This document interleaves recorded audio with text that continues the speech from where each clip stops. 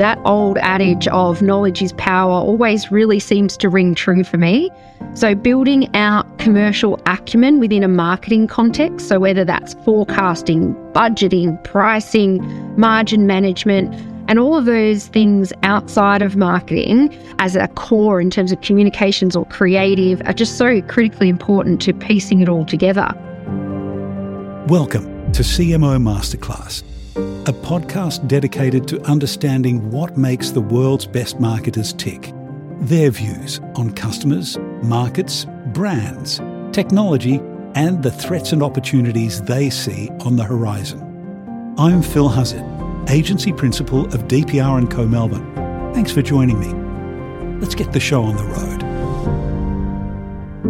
In this edition of CMO Masterclass, I'm speaking with Jayne Willmott, CMO of Wesfarmers Workwear Group. Workwear Group is one of Australia's leading workwear and footwear companies, with brands including King G and Hard Yakka, as well as retailer network Totally Workwear. Jayne came to Workwear Group after a long history in automotive marketing, having risen through the ranks of GMH Holden to the role of GM of Marketing. Jayne's role with Workwear Group puts her in charge of brands with combined sales of over $250 million. As a client of DPR & Co, we've come to know Jayne as a dynamic, collegiate and motivating force of nature. She's also one of the most enjoyable people we've had the pleasure to work with. Jayne, welcome to CMO Masterclass. Thanks so much, Phil. That's a very kind introduction. Great to be joining you today. Thank you so much. Jayne, could you give us an outline of your personal journey through the ranks of GM at General Motors to your role at Workwear Group, please? Absolutely, Phil. It's been a fantastic ride so far. I truly love the craft of marketing, and those earlier years at General Motors really set me up for success.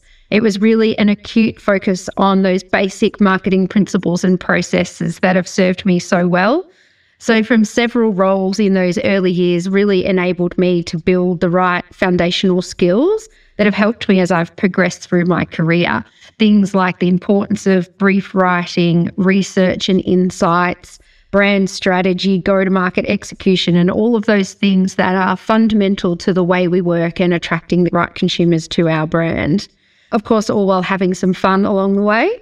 I think throughout my career, I've had some amazing opportunities to learn and grow exposure through, whether it be international motor shows, sporting events, multi-million-dollar campaigns, digital tools, a few ute musters to thrown in there for good mix. But really across the career to date, really being able to leverage into different areas of marketing. So whether that be focused on brand or retail execution, digital or CX. But I'd certainly say it was the years that were working in the sales discipline and working really closely with the dealer network, so franchise networks, that really put me in good stead.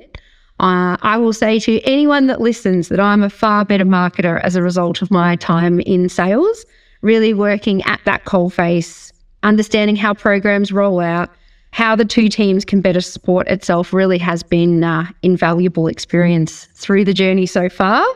And I think big opportunity across that time to work on impressive vehicle portfolios, iconic brands like the Holden Commodore, Colorado, my time at Nissan with Navara, moving into working on residential construction and a little bit of something different there, all of which have led me to Workwear Group, as you've noted, and the amazing brands being Hard Yakka and King G. So I think by way of summary, Phil, it's a matter of saying I've been chasing the tradie my whole career.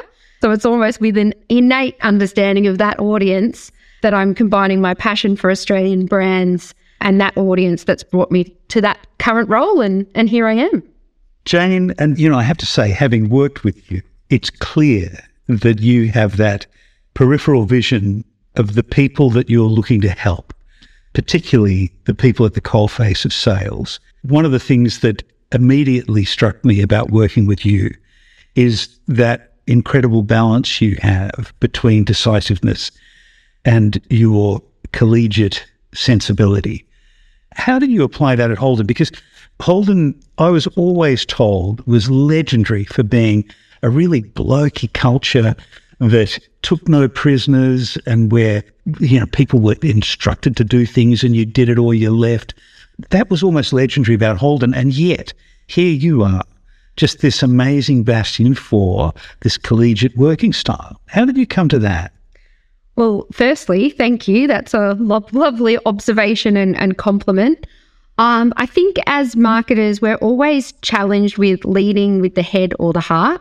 And I love that about marketing, navigating the science and the art of it all. And I think that absolutely spills over into my daily operating. So through my time at Holden and even to this day, I very much like to lead with warmth and build strong teams. So whether that be my own team or with a group of colleagues across department, even through to agency partners like yourself, I think that approach and relationship building is so important and has been to my career success and leadership today. But certainly balancing that, as we say, with that focus on making the right commercial decisions. That's just so critically important to ensure that always at the front of mind is how are we developing these programs, how are we executing marketing programs that have that commercial lens. Finding that balance can be difficult, but it can be obtained. It can be a daily challenge, but one to definitely dig into. And I'd certainly say on working culture varies so much between businesses, between industries. Yes, for sure. General Motors, very much blokey in those earlier years, but I will say I was very fortunate to see the evolution and the positive change that happened in that space. You know, they appointed Mary Barra as their female leadership and CEO. Things did turn. It improved a lot. And I think that's a credit to that organisation.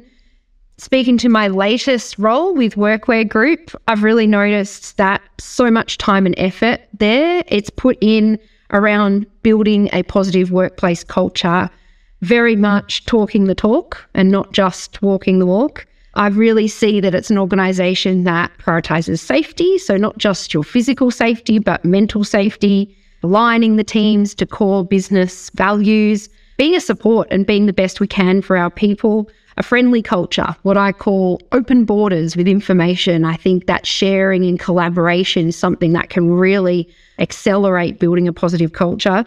And having fun while you're doing it, really creating a great working environment. And that, for me, as a leader, is a great environment in which to lead. Jayne, you mentioned earlier about the iconic Australian brands that you've worked with and led. And here you are with a couple of brands, one which is almost 100 years old, just working with brands that iconic and that much a part of the Australian cultural fabric, carry with it a special and unique kind of responsibility, do you think? Absolutely. I 100% feel so responsible for these brands and so connected to them. Australia, it's such an amazing country, one of entrepreneurship, innovation, mateship, and helping iconic brands build within this community and weaving them into the fabric of the Australian communities has and continues to be such a privilege for me. It certainly gets me out of the bed in the mornings. And from a marketing perspective, I just love that beautiful mix, firstly, of honouring the past and the legacy and the traditions of these brands, but then marrying that up with an evolving Australia and ensuring that brands continue to express themselves in a way that is relevant to today's consumer, that it's modern, and it is in fact evolving with the pace of today's communities. See, there's that balancing act again, isn't it? You've got balance of cultural mores that you're striking, and then those balances almost through osmosis translate into the way that you're positioning brands. Absolutely. As I said, I think it is in every day. It's like forging your path ahead without losing that sort of history and legacy behind you, or making that commercial decision but doing it with heart. I think that is sometimes the challenge and the curse of working in marketing. But as I say, something that gets me out of bed every morning.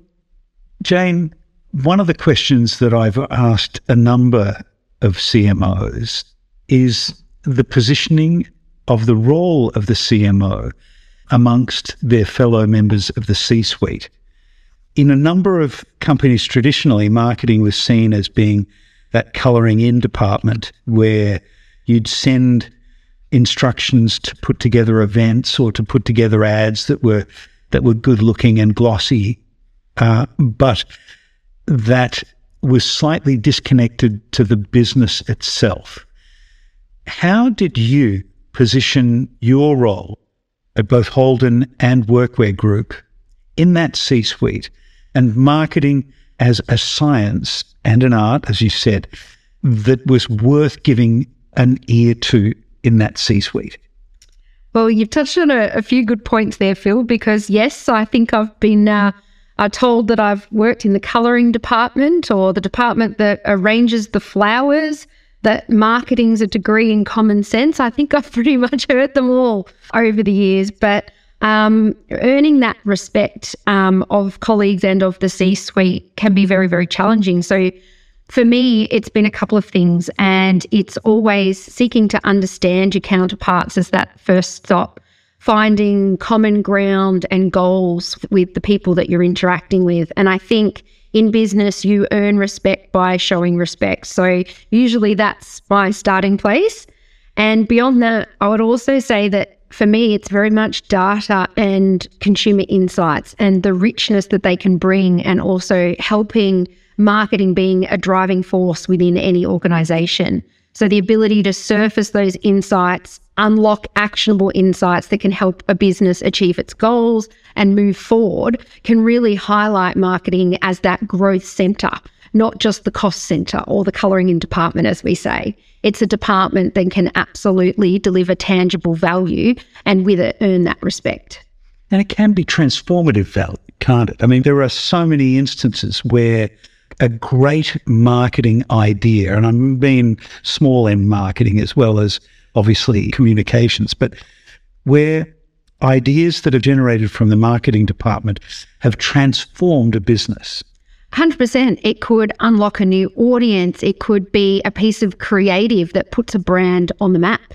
Many facets of marketing have been responsible across the globe for unlocking growth for organisations. It is a cool industry to be in, isn't it? Absolutely. Jayne, can you tell us something that you feel has contributed to your success as a marketing head that you feel is not commonly understood by current or aspiring CMOs at large, people like marketing directors or marketing managers? So, Phil, I think there's a couple of points here that I think have been really fundamental to my success. I'd say the first one there is just that ability to get under the hood of the car. So pardon the pun on that one. It's really one of the best things that you can do. That old adage of knowledge is power always really seems to ring true for me.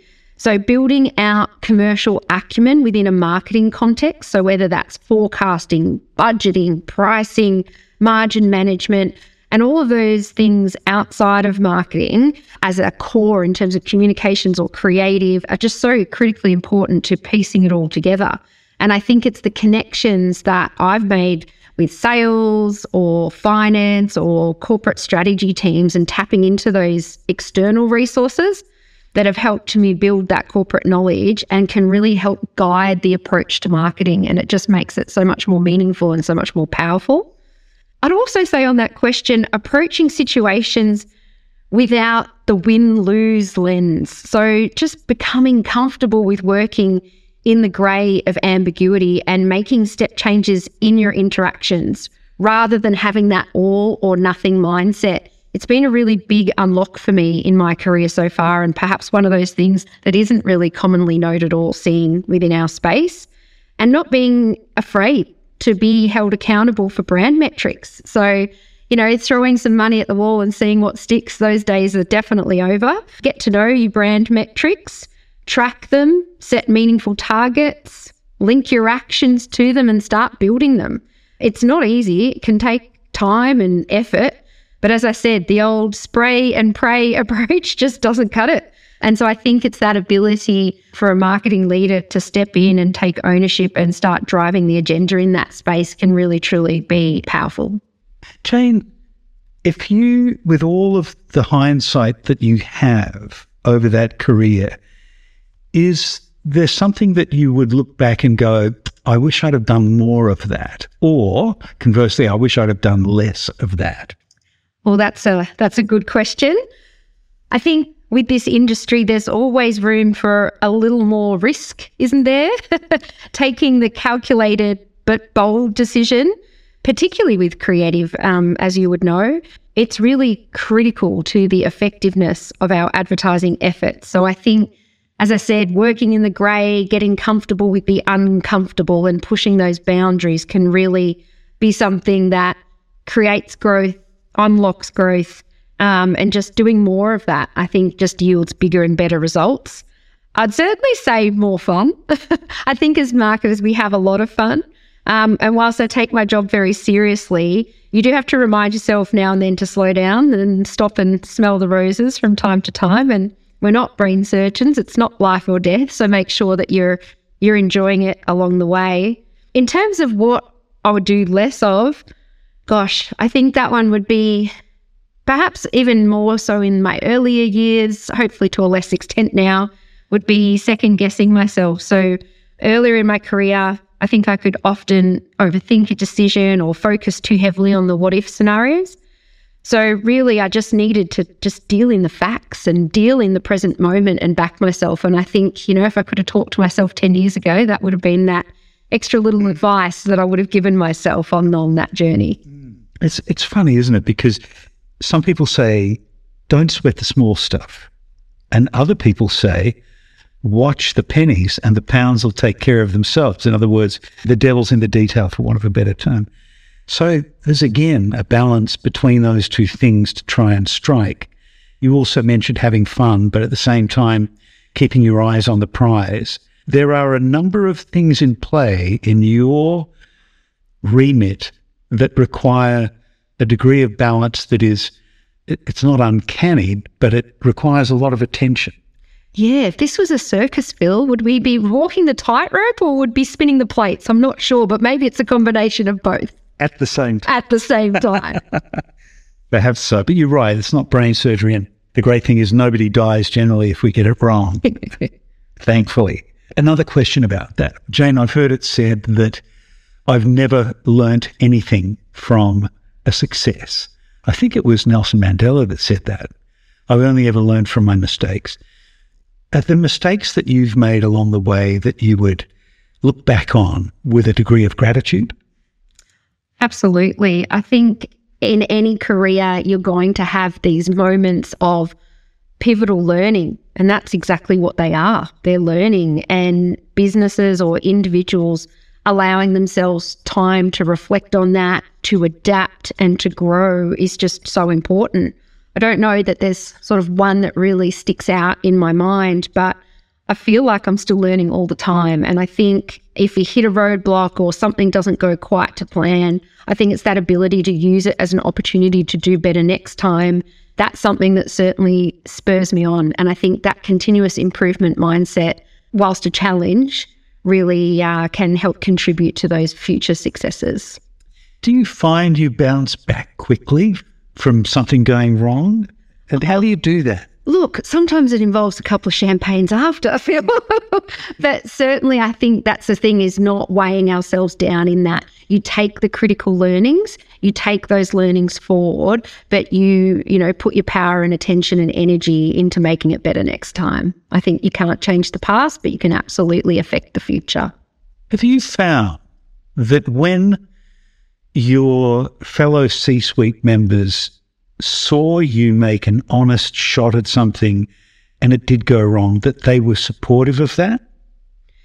Yes, and I think you're always going to have different lenses with different personalities. So, some might see something as an ultimate failure and other personalities might see it as that learning opportunity. And I think, the best leaders out there are the ones that see it as a learning opportunity. We are all human at the end of the day, and I think that's something to be understood, but something also to be harnessed and to create good from. So I think anyone that, wants to rake someone over the coals for that failure is not necessarily taking the right approach there. Yes, you've got to be accountable. Yes, you've got to be responsible, and we've got to, unpick and deep dive into what went wrong and why so we can learn.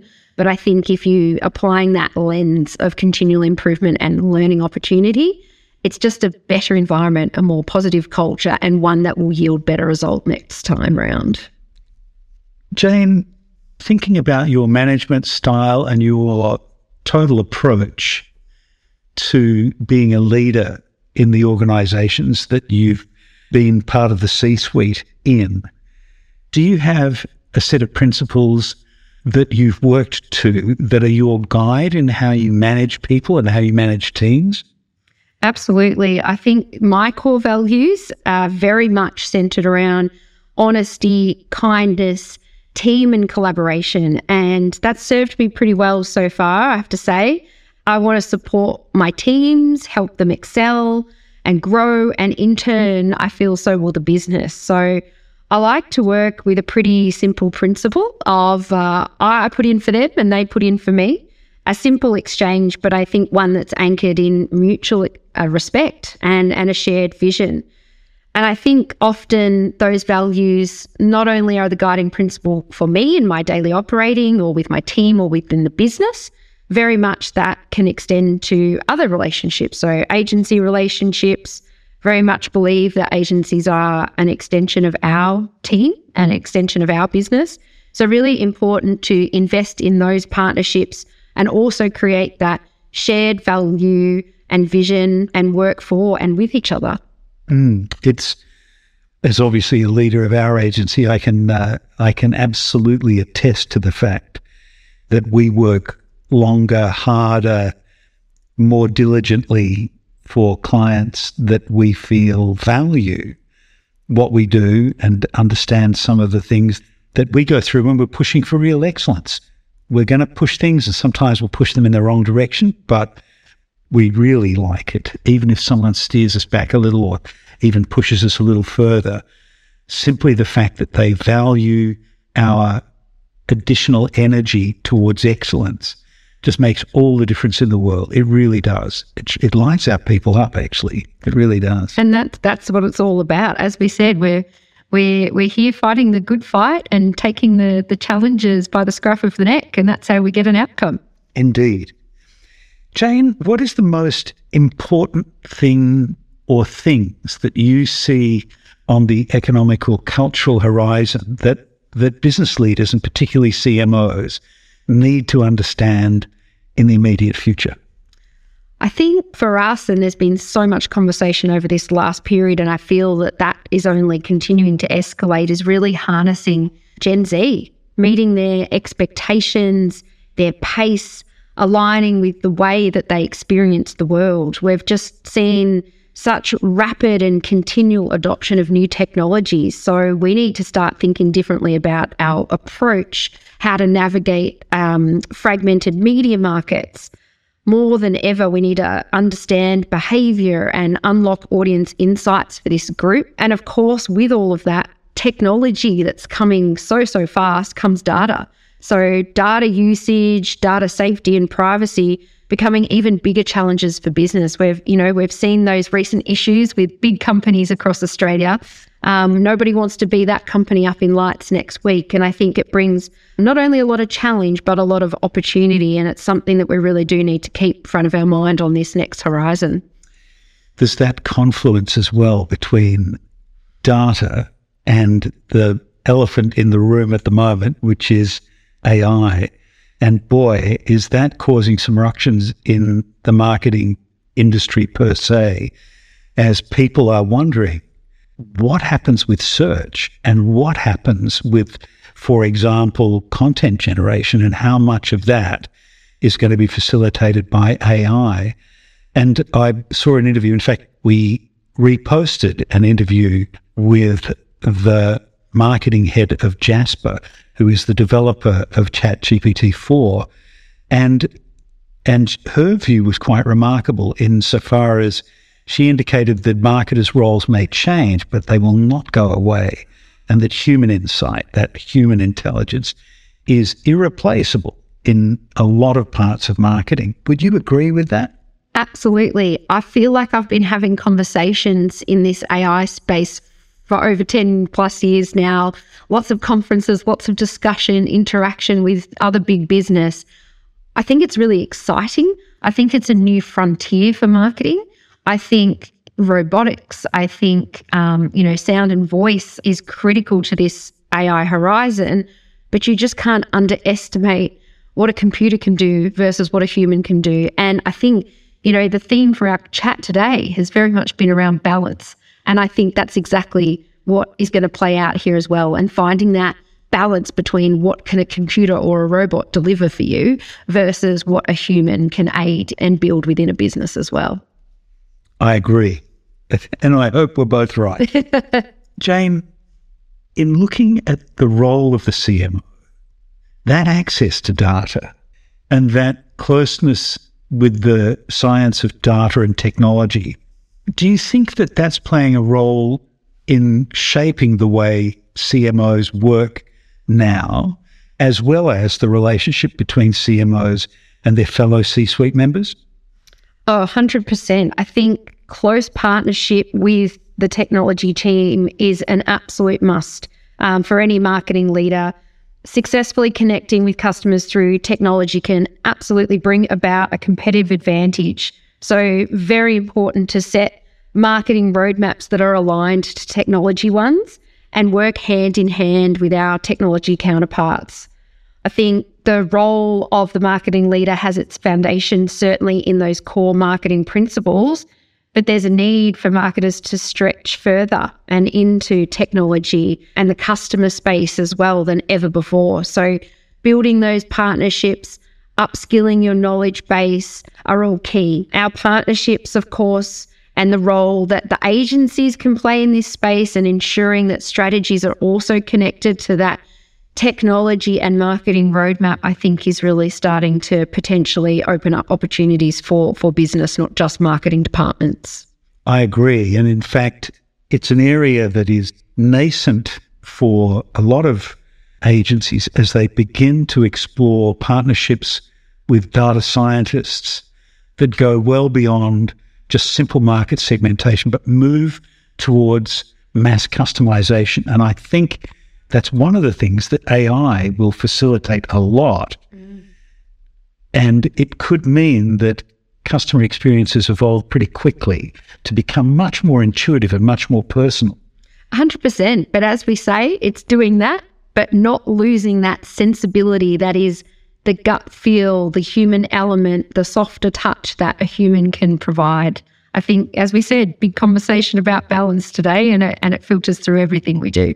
Thank God for people like you in our industry, Jayne Willmott, because otherwise it could be a cold place to be if we were entirely reliant on the data alone.